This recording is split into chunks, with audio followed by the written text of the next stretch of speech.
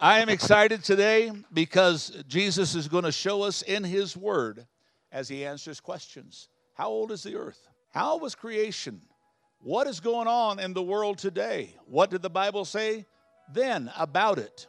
Well, right now we're going to welcome the guy that can answer many of those questions. Put your hands together for Russ Miller as he comes to share God's word.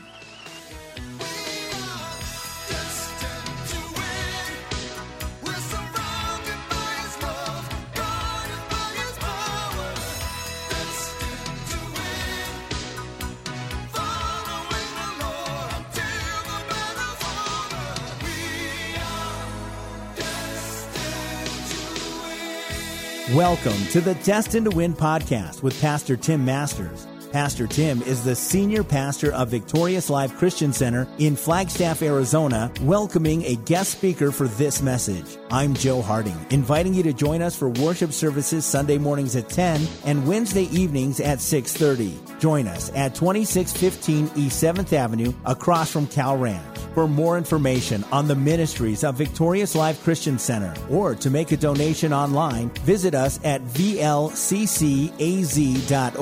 That's vlccaz.org. Now, with today's message, here's a word from our guest.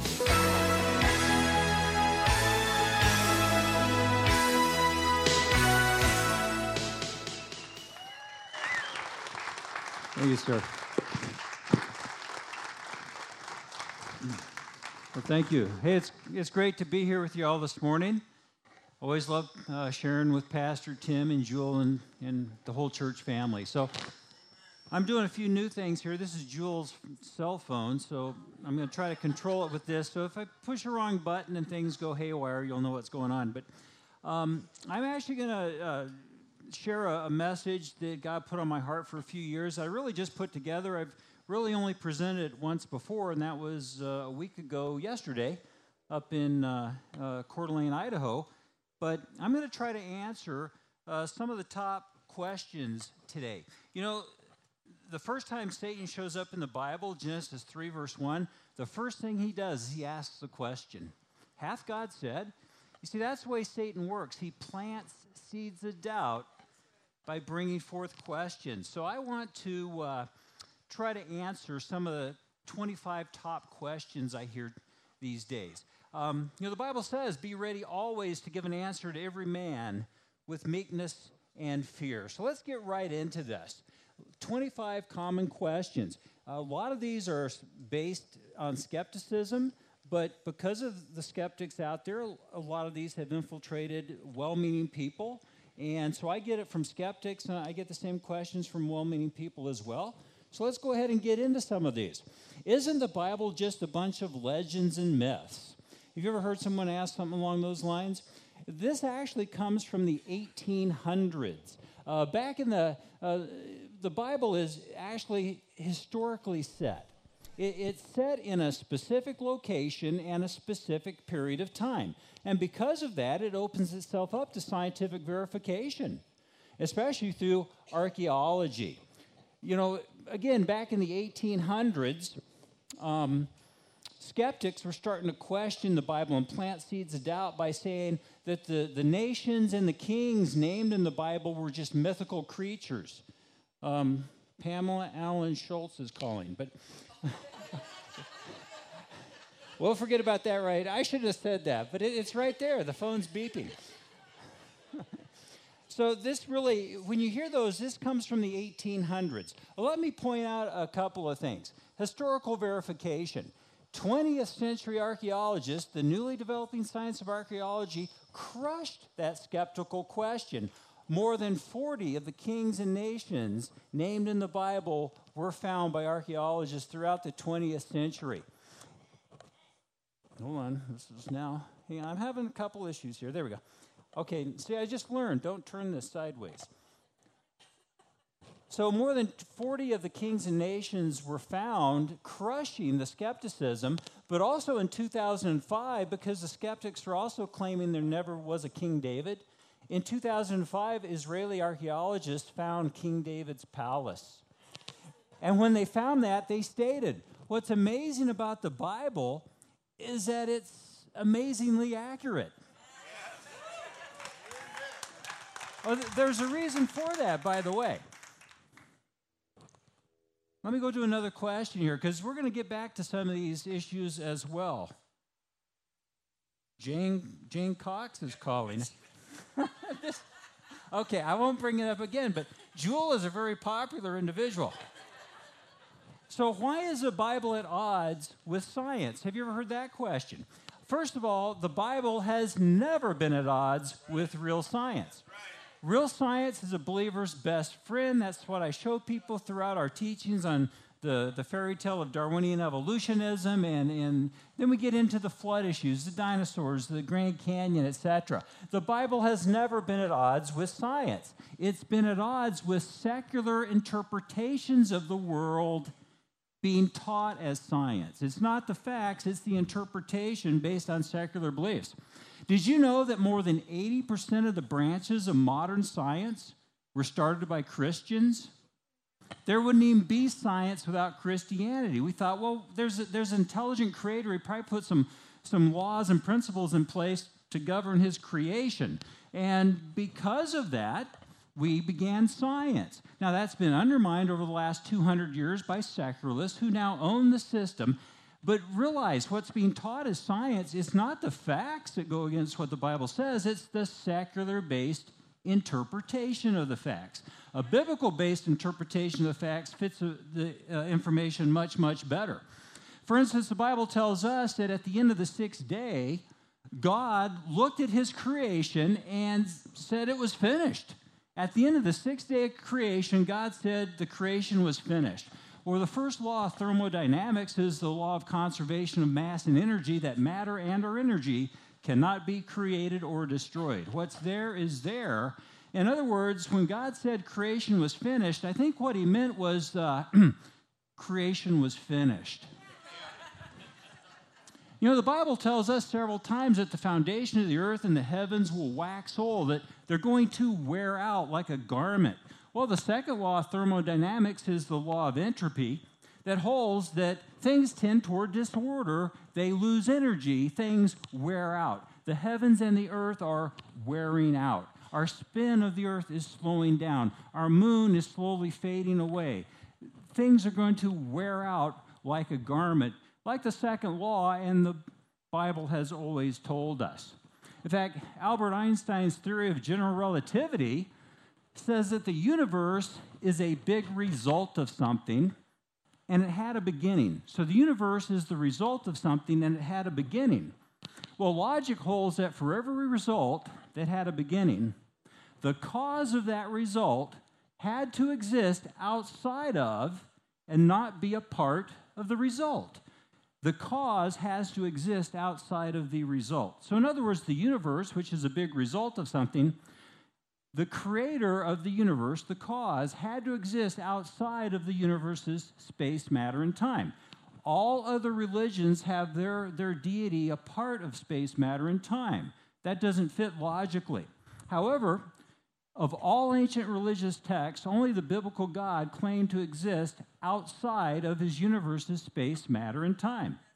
And only the biblical God claimed to be eternal, from everlasting to everlasting. Well, being eternal without a beginning cause puts the biblical God outside of the laws of cause and effect. So, in other words, this leaves all non-believers out of step with logic and science, yet fits perfectly with our biblical creator. This Nobel-winning astrophysicist stated, "The best data we have are exactly what I would have predicted if I had nothing to go on but the 5 books of Moses." The Bible and the Word of God has never been out of step with real science. Real science is a believer's best friend, but secularists own the system and they teach their religious-based interpretation of the world as science. When it's not science, it's their biased interpretations. Well, don't Christians worship 3 different gods? Well, no, we worship one God who's manifested himself into 3 divine persons, being the Father, the Son, and the Holy Spirit. In fact, God's creation, as we should expect, also manifests a triune character of space, matter, and time. Space is unseen yet omnipresent, just as God is unseen yet omnipresent. Matter is a manifestation of space, just as Jesus is a manifestation of God. And time, while not seen, provides the means for experiencing matter, just as the Holy Spirit, while not seen, provides the means for experiencing Jesus. Space, matter, and time as entities each also manifest a triune character. Space comes in height, width, and depth. This doesn't always switch right when I want it to, but it's working. Hang on. Matter comes in solid, liquid, and gas. And time has the past, the present, and the future. And one God times, or one Father times one Son times one Holy Spirit is one God, not three gods. Well, here's a fair question. How do you know the Bible is the Word of God? Well, for this, I want to look at internal consistency, and I also want to talk about prophetic accuracy, which Pastor Tim was discussing earlier as well. Let's talk about internal consistency. If there were three of us that witnessed a car accident at this intersection down here on 4th Street at 1 o'clock today, and at 1:05, we each filled out a police report about what we saw, you would get three very conflicting reports. Well, think about the Word of God here. It's 66 books written by 40 authors that range from kings to shepherds to fishermen to doctors. It's written in 3 different languages, in 15 countries, on 3 continents, over a 1,500-year plus period of time, and yet it's one unified account without a viable contradiction found, despite what skeptics might try to claim. And what about prophetic accuracy? You know, the Bible tells us you can tell the Word of God from false religions by their ability to fulfill prophecies. Most religions will make prophecies, and maybe 1 out of 5 might come true and 4 out of 5 don't. The Bible makes about 2,700 prophecies. Over 90% have already been fulfilled. If you just take 10 of them mathematically, the odds of just 10 coming true are in the millions to 1, much less 2,200 out of 2,200. Over 90% have occurred. Many are taking place right now. You know, a few that have taken place in many of our lifetimes is Israel becoming a nation again. I mean, after 1,800 years. Think about being a Christian in the 1800s, and the Bible keeps talking about Israel in the last days, and there hasn't been an Israel for 1,800 years. And then, as the Bible foretold, in one day in 1948, boom, there's Israel yet again.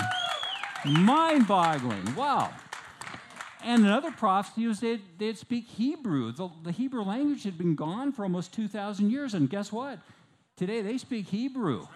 Mind-boggling.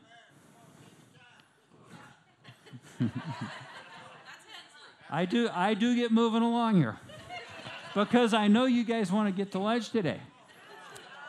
And most of the remaining prophecies will take place during the tribulation. Quite frankly, if Jesus shows up today in 5 minutes, all prophecies before his return have been fulfilled. I think some will be even more fulfilled. But he could show up at any time, and all the prophecies are there. On God's timeline, we're knocking at the door right now. And the Bible tells us, for the prophecy came not by the will of man, but of holy men of God spoke as they were moved by the Holy Spirit. This isn't a man-made book. It's not man-made writings. It's written by the Holy Spirit through men that were guided by that Holy Spirit. Oh, wait a minute. Isn't the Bible full of errors and contradictions? I get this all the time. Because of time, I'm only going to cover one as an example, but this is one skeptics like to point to. 2 Chronicles says that Solomon had 4,000 stalls of horses and chariots. But in 1 Kings, it says he had 40,000 stalls for horses. And people say, this is a contradiction. This is an error in the Bible, proving you can't trust the Word of God. Well, I think it's just places where maybe we don't understand what we're being told. let's look at this closer. One says there were 40,000 horse stalls, the other 4,000 horse and chariot stalls. Okay, Solomon had 4,000 chariots. Each chariot had 10 horses. So a chariot stall, of which there were 4,000, contained 10 individual horse stalls. Well, 10 horse stalls times 4,000 horse and chariot stalls are 40,000 horse stalls. No error in the Bible, just an area where people really didn't catch the whole drift of the conversation. Well, weren't Adam and Eve just mythical creatures used to convey an idea? I get this from seminaries, by the way. 90% plus of Christian seminaries teach old earth beliefs that put death before Adam, undermining the foundation of the gospel message, by the way. So, weren't Adam and Eve just mythical figures used to convey an idea? I'd hate to think what that idea would be if Adam was a mythical creature, because in Corinthians we're told, for as in Adam all die, even so in Christ shall all be made alive. Whoops, sorry, I did that, Jewel, my bad.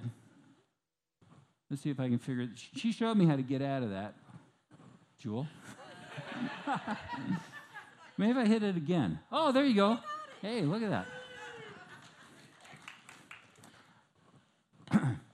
Okay, so first of all, if the first Adam was mythical, what's that say about the second Adam? You know, scientifically, studies of the male chromosomes from around the world show we've descended from one man, known as the Y chromosome, or the Y chromosome Adam. Studies of female mitochondrial DNA from around the world indicate we've all descended from one woman, known as the African or the mitochondrial Eve. Well, Darwinists and humanists tried to assign an age of 500,000 years to Eve, but this from Science News. DNA mutation rate studies say Eve may have lived about 6,000 years ago. Wow. Real science, a believer's best friend. Oh, couldn't God have used the Big Bang? Now, listen, I'm sure some of you have fallen for this in here, but I always ask people, well, which Big Bang do you think he used? We're on our fourth Big Bang. Did you know that? They've all been scientifically debunked. This is humanist and secularist attempt to explain the universe without God. So, no, this is not what God used. You know, first there was the steady state Big Bang, that was debunked. Then there was the hesitation model Big Bang, that was debunked. Then there was the oscillating Big Bang, that was debunked. Now we're into the expanding Big Bang.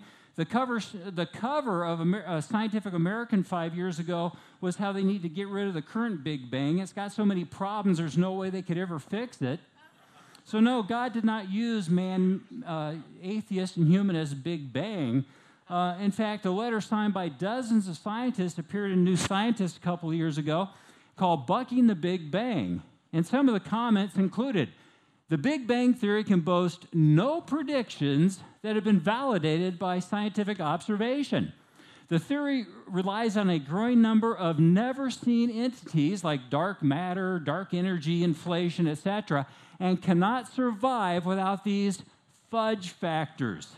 This is not science. Science doesn't work this way. It would have been thrown out long ago if it were science. It's a religious belief on how we got here without God.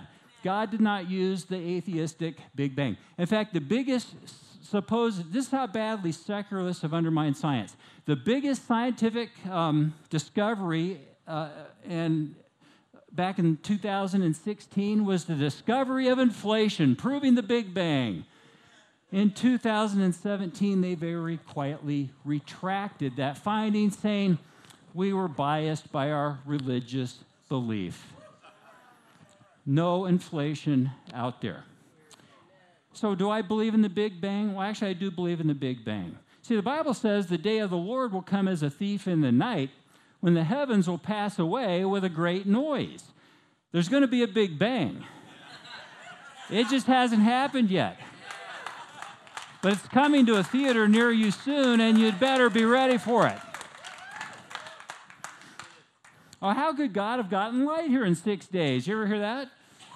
Well, my first thought was, well, actually, he didn't get here in 6 days. He got here in 1 day. That generally doesn't help the situation any. But could God have gotten light here in 6 days? Well, at his spoken word, the way he created. But the Bible tells us, one of the great prophecies, in fact, in the New Testament, is in 2 Peter 3:3-6.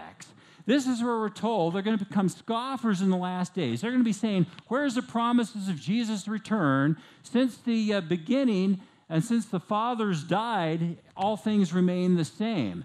And these scoffers are going to be willingly ignorant of two things. One we'll talk about here. These scoffers will be willingly ignorant that by the word of God, the heavens were of old. God made mature heavens to be seen immediately for signs of the seasons, days, and the years.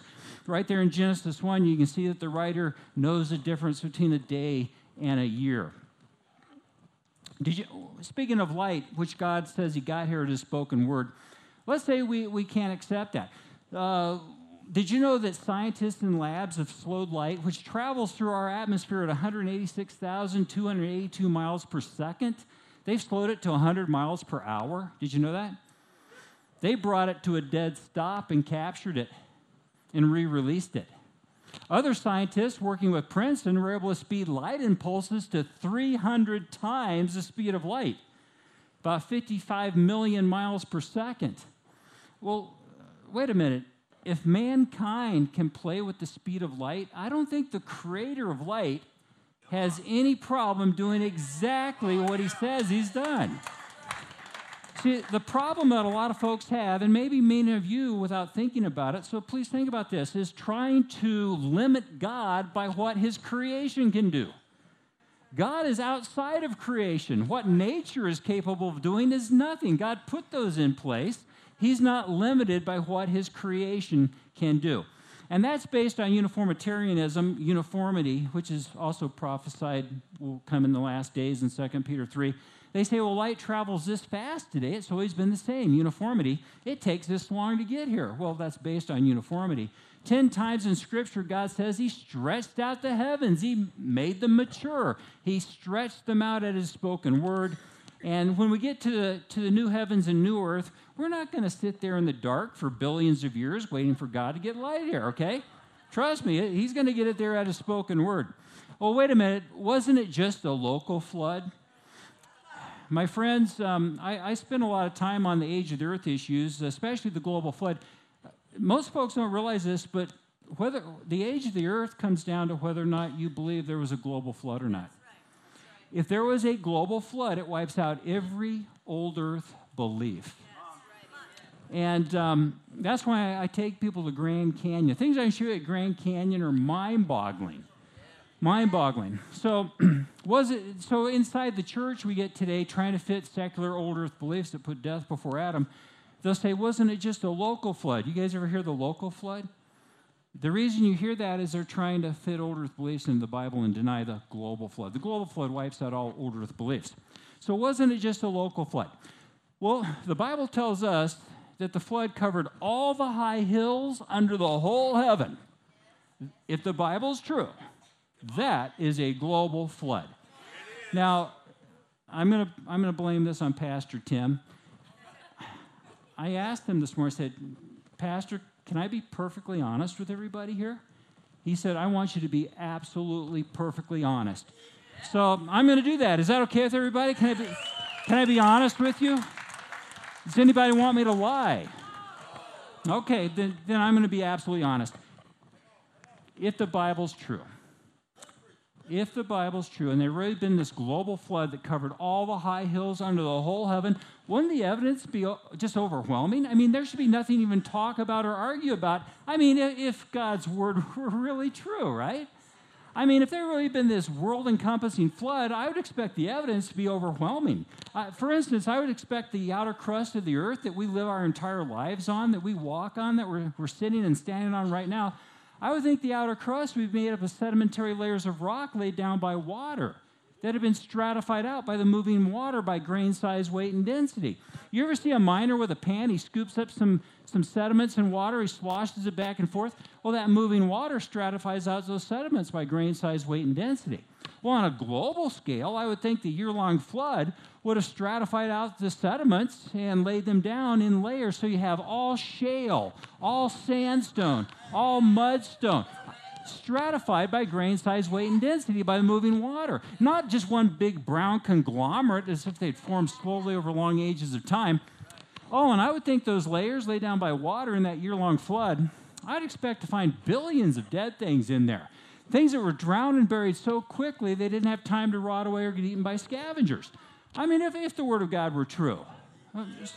So what do we actually find today? Well, the outer crust of the earth averages a mile deep of sedimentary layers of water, stratified out by grain, size, weight, and density. These have all shale, all mudstone, all sandstone. And those layers laid down in that year-long flood were full of billions of dead things that we call fossils. Things that were drowned and buried so quickly they didn't even have time to rot away or get eaten by scavengers.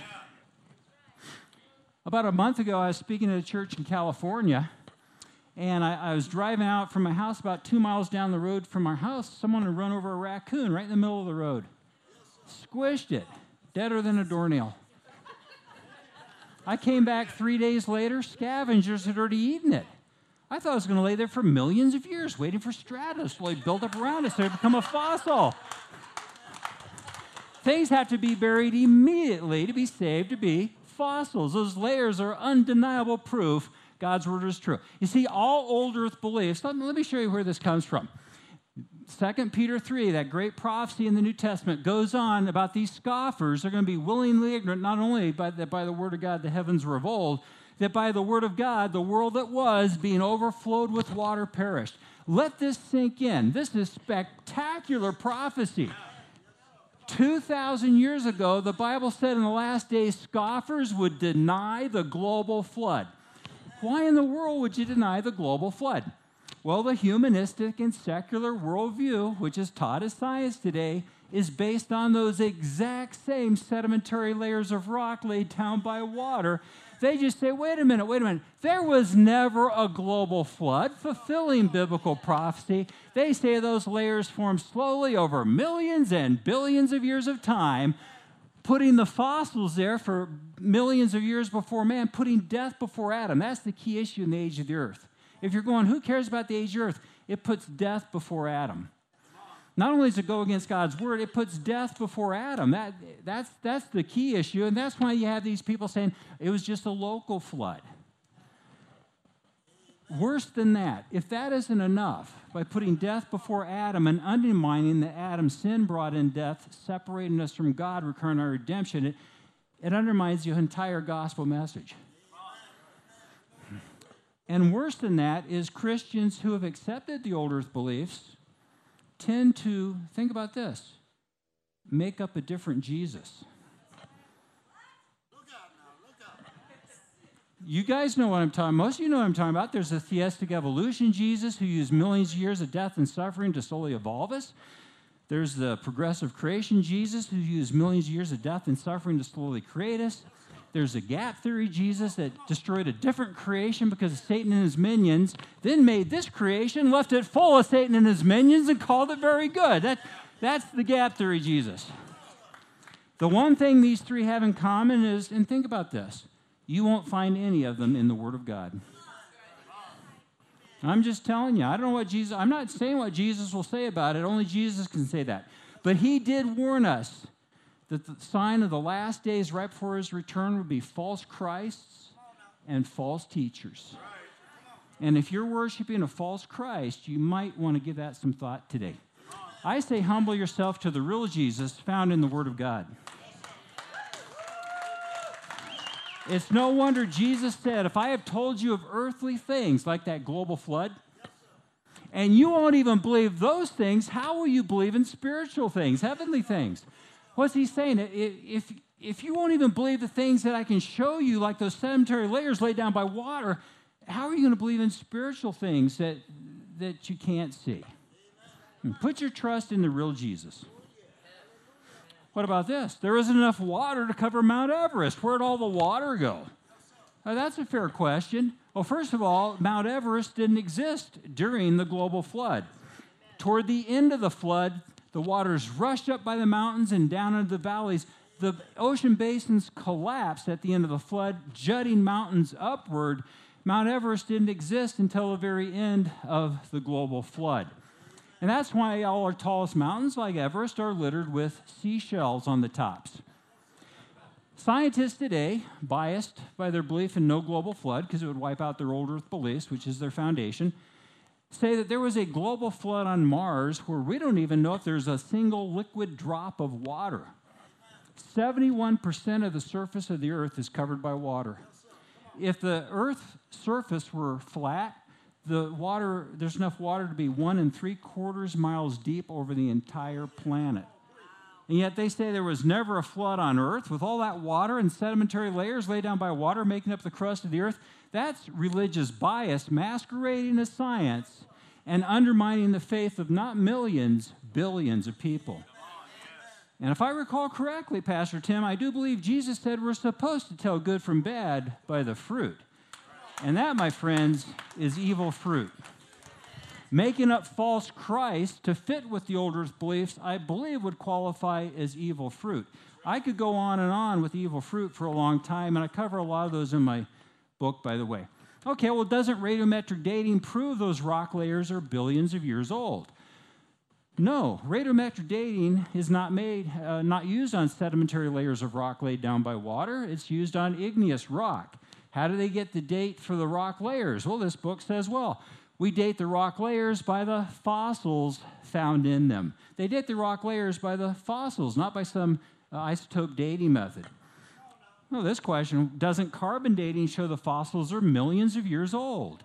Well, no, carbon dating is used on organic material, plant and animal remains. In a fossil, the organic material has been replaced by minerals such as calcite or silica. So there is no scientific technique to date a fossil. They date the fossil by the rock layer it's in. Yeah, stay with me on this. You're ahead of us already. Okay, here's another question I get. Why don't we find human fossils in those older strata layers? Well, first of all, mammal fossils are extremely rare.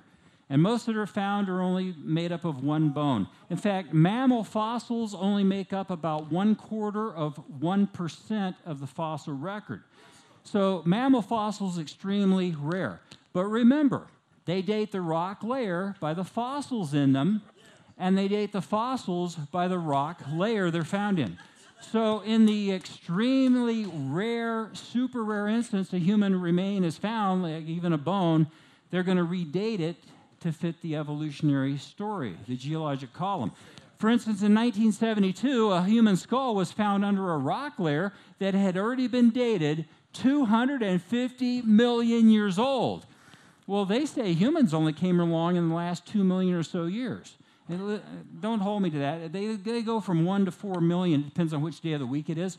But so we're just going to go with 2 million. So did they admit that, hey, there's no way to explain this but a global flood that wipes out every old earth belief, and in the process wiping out Darwinism, humanism, naturalism, and all compromised positions in the church today? Well, of course not. They just redated the rock. They date the rock by the fossil. They went from 250 million years and they redated it to 1.8 million years to fit the geologic column, the evolutionary time frame. They date the rock by the fossil, so any rare instance they find fossils, they find fossils in the wrong layers all the time. They just redate the layer or ignore the finding. So they found the skull under 250 million year old rock. So they just redated it to fit the time frame they wanted. Well, wait a minute. Don't the ice ages and continental drift prove the earth is billions of years old? Well, the Bible says at the start of the flood, all the fountains of the great deep were broken up. The fountains of the deep erupted. These were scalding hot waters. This is what led to the one and only ice age. Think about this. Scalding hot waters erupted, warming up the oceans. It's estimated that the flood's average temperature of the flood waters were about 120 degrees Fahrenheit. This led to massive evaporation and cloud cover that were raining down over the equators and pounding snow onto the poles, forming the ice caps. Don't destroy the U.S. economy because the ice caps are melting. They've been melting for 4,000 years now. I mean, they used to come down. You can look at a map of where the ice caps used to be. They used to come down where Kansas City, Missouri is. They're 2,000 miles north of there today. They've been melting back since the Ice Age ended. After the global flood, for about a 400 or 500 year period, the ocean slowly cooled, the evaporation became less and less, and the ice age ended. You ever wonder why the Egyptians made these huge, beautiful cities in the middle of these deserts that don't have a blade of grass? Well, they were lush forests and grasslands at that time. All of a sudden, God turned off the spigot, and they're sitting there going, man, what happened to this? But that's the reason they're there today.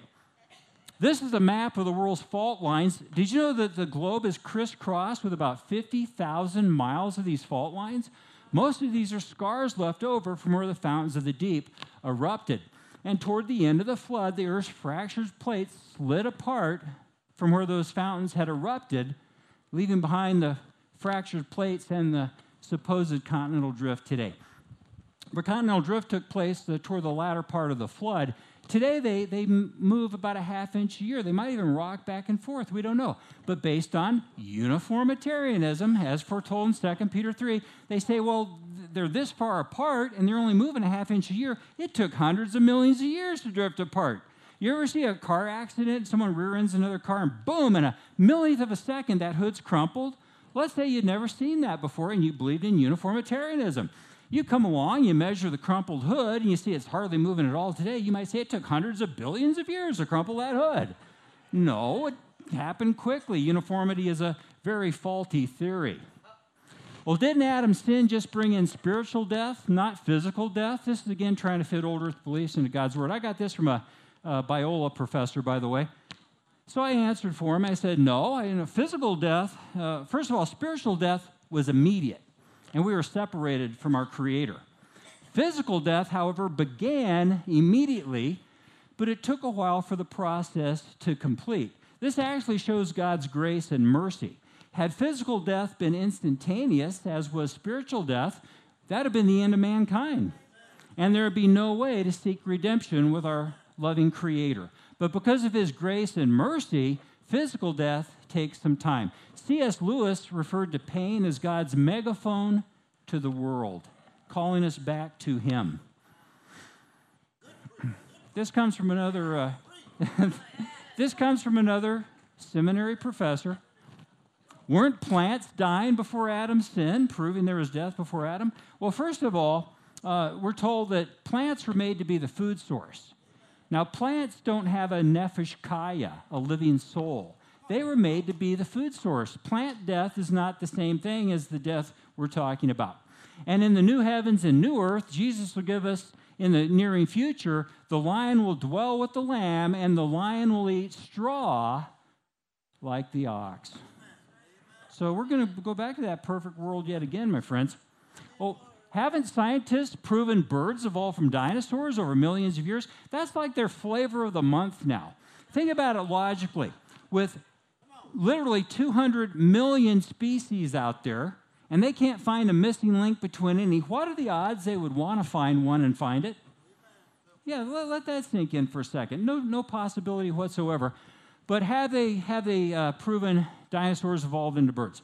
First of all of their claimed feathered dinosaurs have turned out to have nothing but hair or to be extinct flightless birds. Think of the emu or the ostrich as an example.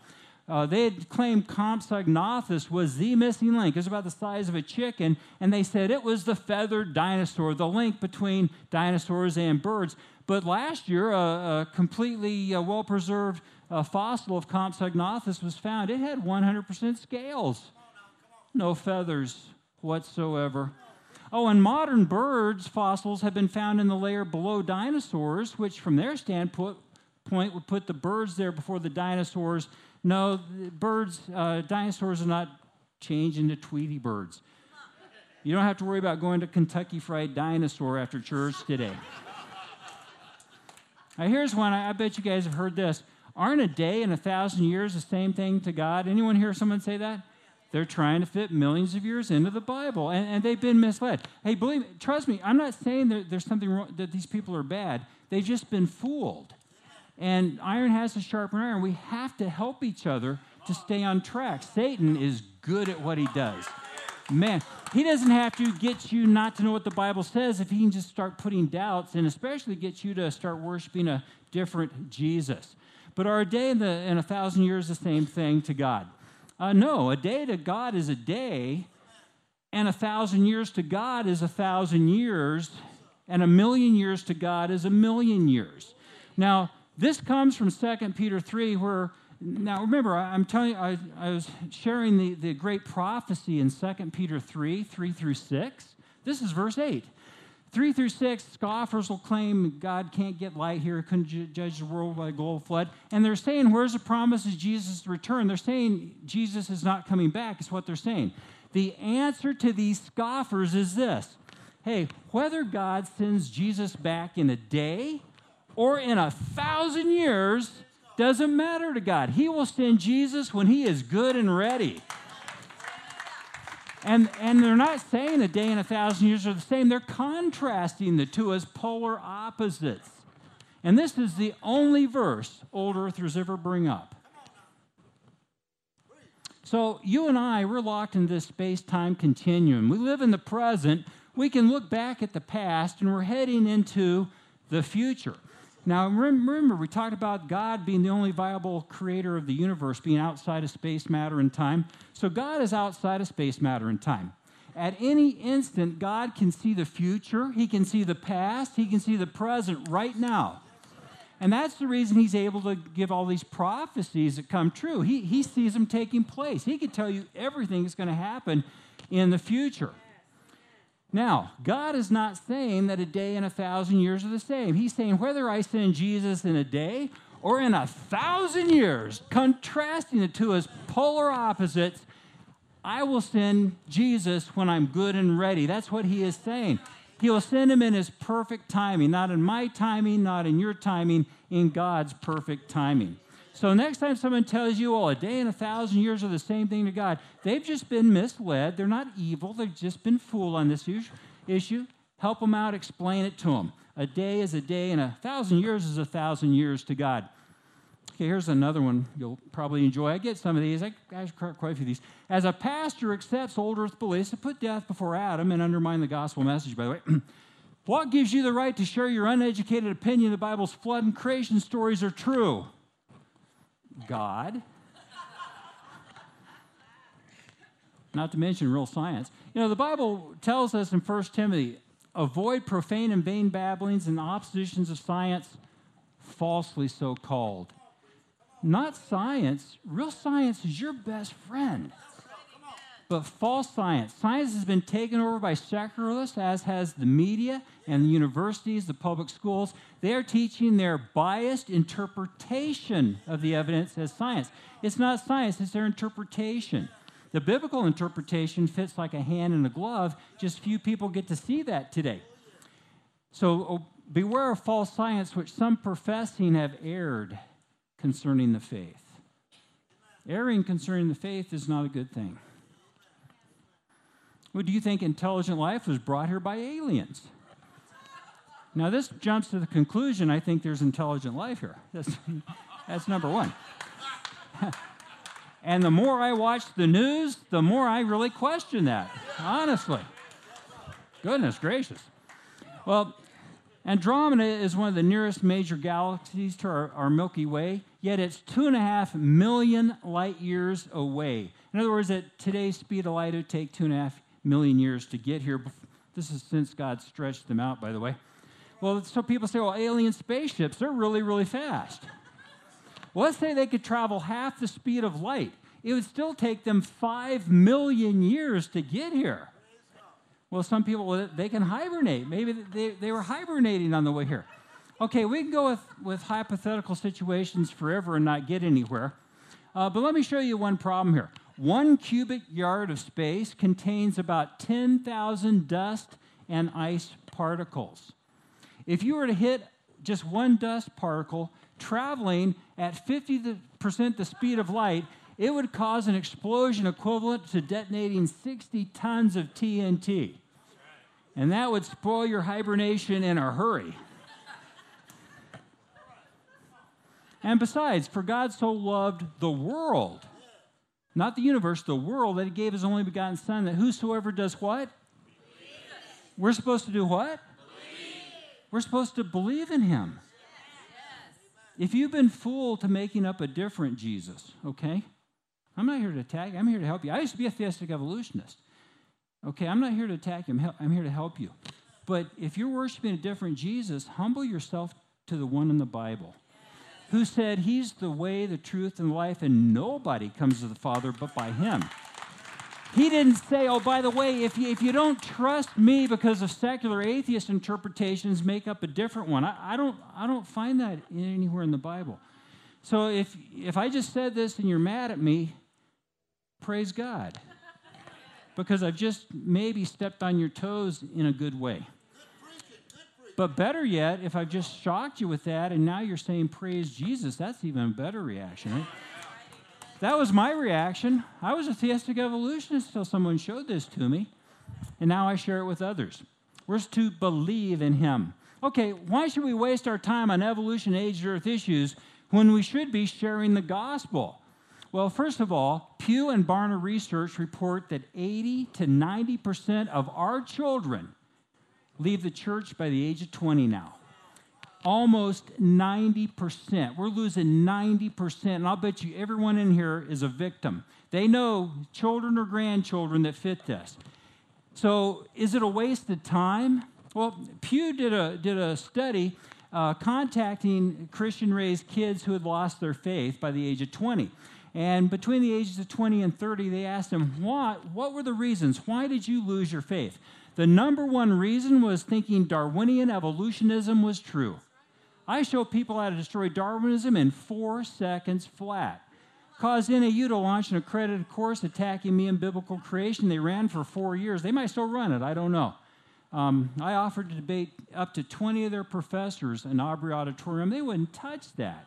You know, you think, wow, 20 professors. Hey, 20 professors times 0 evidence of Darwinism is still 0 evidence. Number 2 was thinking the Bible's not rational. Well, not rational compared to what? To the Darwinian and secular teachings.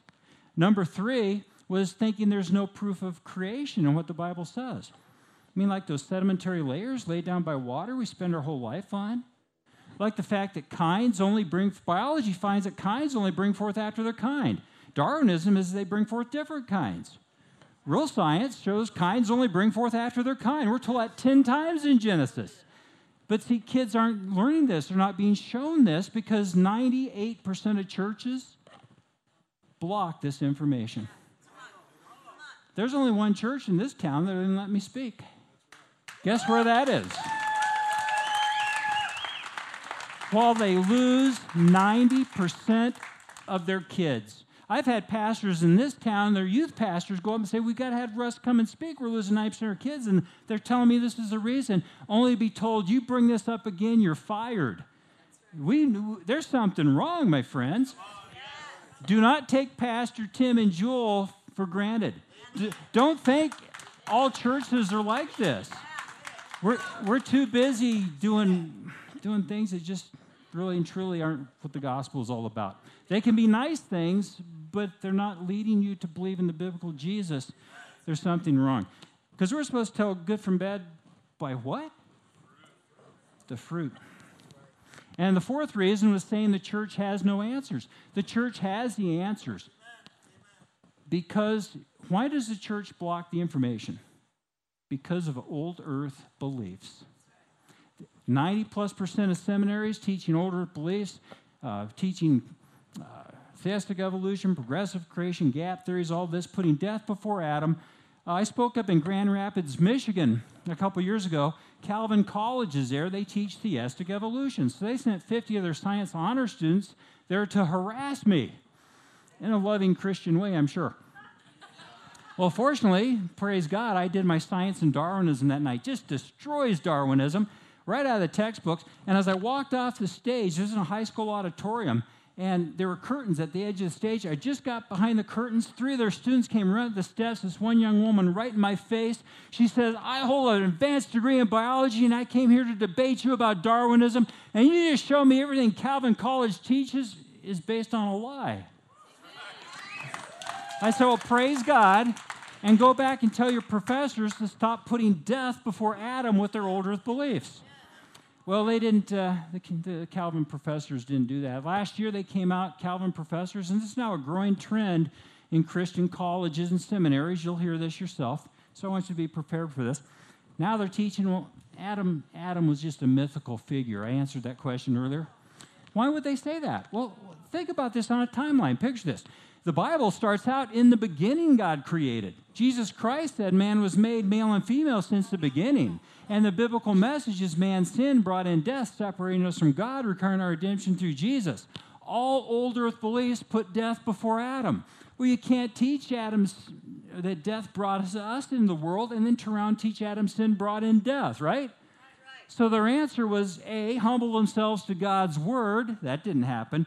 Or B, just start teaching Adam was a mythical figure. And old earth beliefs. And we're to tell good from bad by the fruit. And that is as evil as it gets.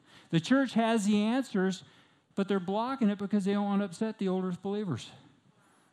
Isn't that mind-boggling? I mean, I've been doing this 20 years now, and it's still beyond my comprehension as a human being.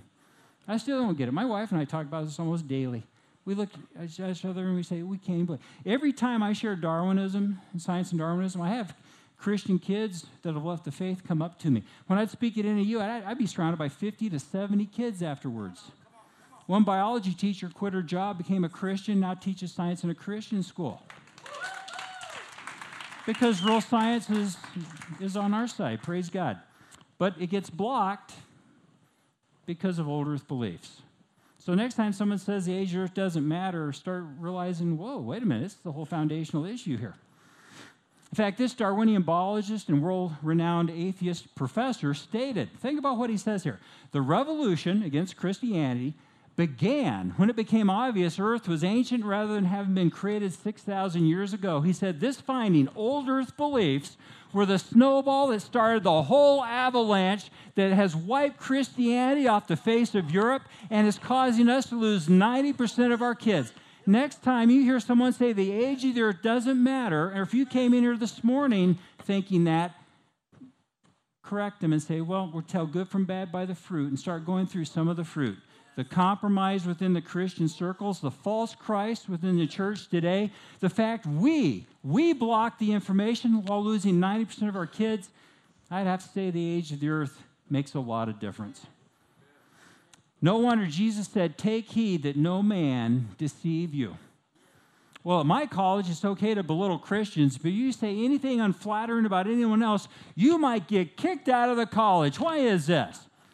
So I was speaking at NAU a few years back, and I always did the hour-long message, and then I always had to do an hour-long Q&A, because I couldn't just leave, because the professors would have said, boy, if you'd have let me talk, boy, I'd have shown them. So I always did the open Q&A, so the professors, they could ask any question they wanted. Yeah, I knew they didn't have anything to begin with, and they wouldn't ask a question directly, because I'd come right back with questions they couldn't answer. But they would surround themselves by 30 or so little minions, and the minions would ask the questions. Well, one kid stood up during the Q&A, and this was at NAU, and he just said something, I mean, despicable about Christians. And the whole auditorium just roared in laughter. And God just gave this to me. I just waited for the laughter to die down, and I said, okay, now I have a question for all of you. I said, this young man said something like that about a Christian, and you thought it was so funny, so enjoyable. But if he'd have said something like that about a Hindu or a Buddhist or a Muslim or a homosexual, he'd have been kicked out of this college. Why is it okay to say something like that about a Christian but nobody else? And you could have heard a pin drop. And I'm having this conversation in my head with God, and I'm saying, well, God, they're going to kill me. But I said, okay. And you could have heard a pin drop for about 10 seconds. And I said, okay, tell you what, I'm going to answer that question for you. Satan is the god of this world. He's most certainly the god of this secular campus. And he already has all non-believers. He doesn't want you wasting your time attacking non-believers. But Christianity is the real deal. And that's why on this campus and across this nation, you can't say anything unflattering about anybody except Christians, and you can say any nasty, despicable thing you want about them, and all of you will rejoice in it. Jesus is the real deal. And you could have heard a pin drop. Wow. You see, today you're supposed to tolerate everything, right? But it's ABC tolerance. Anything but Christianity. ABC tolerance. Well, why can't you accept that there are many roads that lead to God? Oh, I think all roads lead to God, but only one's for salvation. All others will be for judgment. And my friends, just because God has allowed us to find the truth doesn't mean we sit back and be arrogant and look down on anyone who is seeking but hasn't found. That's the reason we're to give answers with meekness and fear.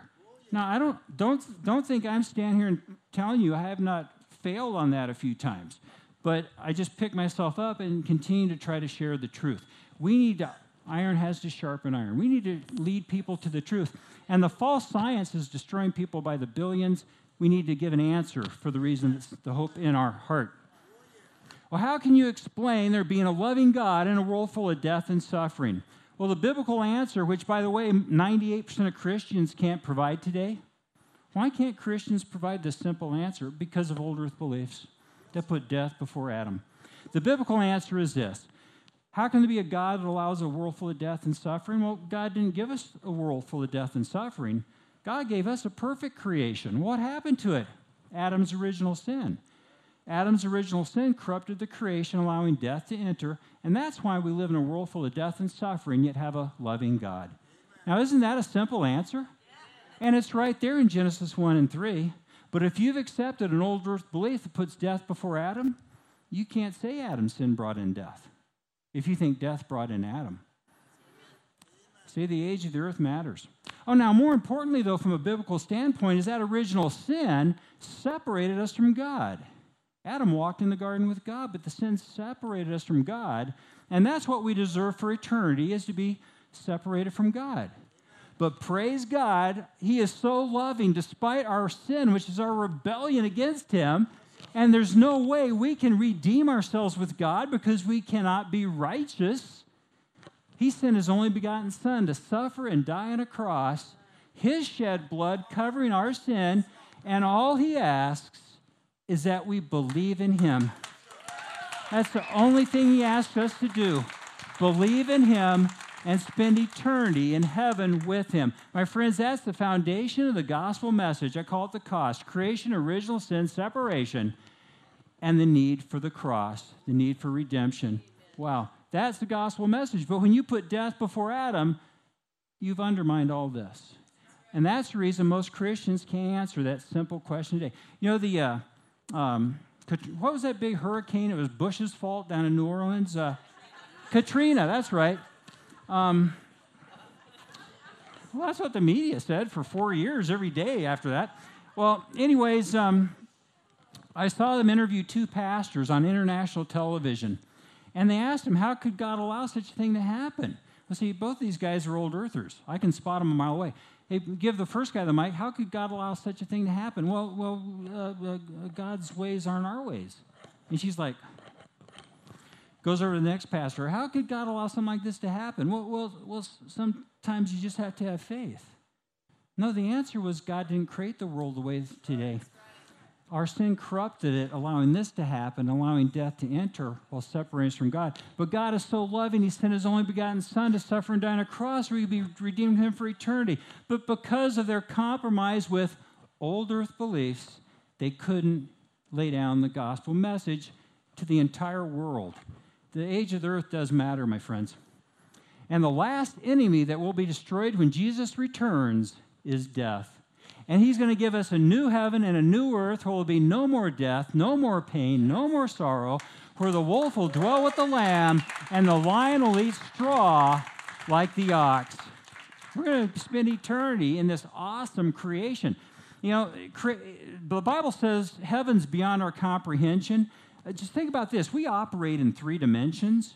Science, based on the Bible, thinks there's at least 10 dimensions. Think about this. In heaven, there might be trillions of dimensions. And we're going to have eternity to check them out. It's going to be awesome. and no more death, pain, or suffering. My friends, again from the book of Jude, we are to earnestly contend for the faith once given to the saints. We need to get in there and contend with our Christian friends, who I'm afraid many are not getting this information. We can make a difference. That's the calling of our ministry. We teach about creation, evolution, age, earth issues. We provide reasons for the hope that's in the heart of all true believers and all true seekers. I do this through my various teachings and Grand Canyon tours, and including our Christian heritage, Noah's Ark and dinosaurs. And we have all of our messages on our DVD sets. We just got back last week, Monday, from speaking up in Washington and Idaho, and we only have a few of our things with us because I was stuck all week where they don't plow the roads. And it's the reason if I look a little red today, I got sunburnt yesterday shoveling, and also I finally just had to hike out about 0.8 of a mile with a harness, pulling a sled with everything behind me. So I got a little sunburnt. I've always wanted to be a redhead, so that's okay. So we don't have a lot of things with us, but we do have the DVDs and a couple of my books, The Cost, which cover the top 10 old earth beliefs, the top 10 Darwinian beliefs, the top 10 evil fruit of old earth beliefs. You know what the first fruit of old earth beliefs was? Darwinian evolution.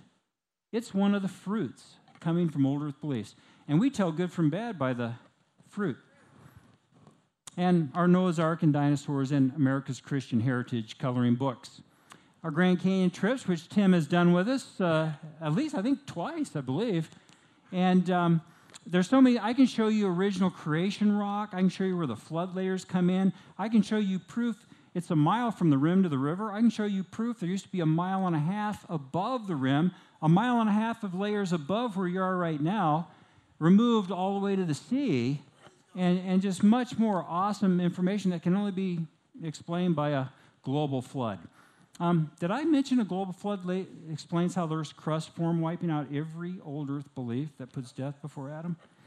It's the linchpin in the war of worldviews. My friends, let me end my part with a word of prayer. Dear Heavenly Father, I thank you for this morning. I thank you for the leadership of this church that has chosen to stand on your non-compromised word for word and cover to cover, your word who became flesh and dwelt among us, our Lord and Savior, Jesus Christ. It's in his great name I do pray. Amen. God bless you guys.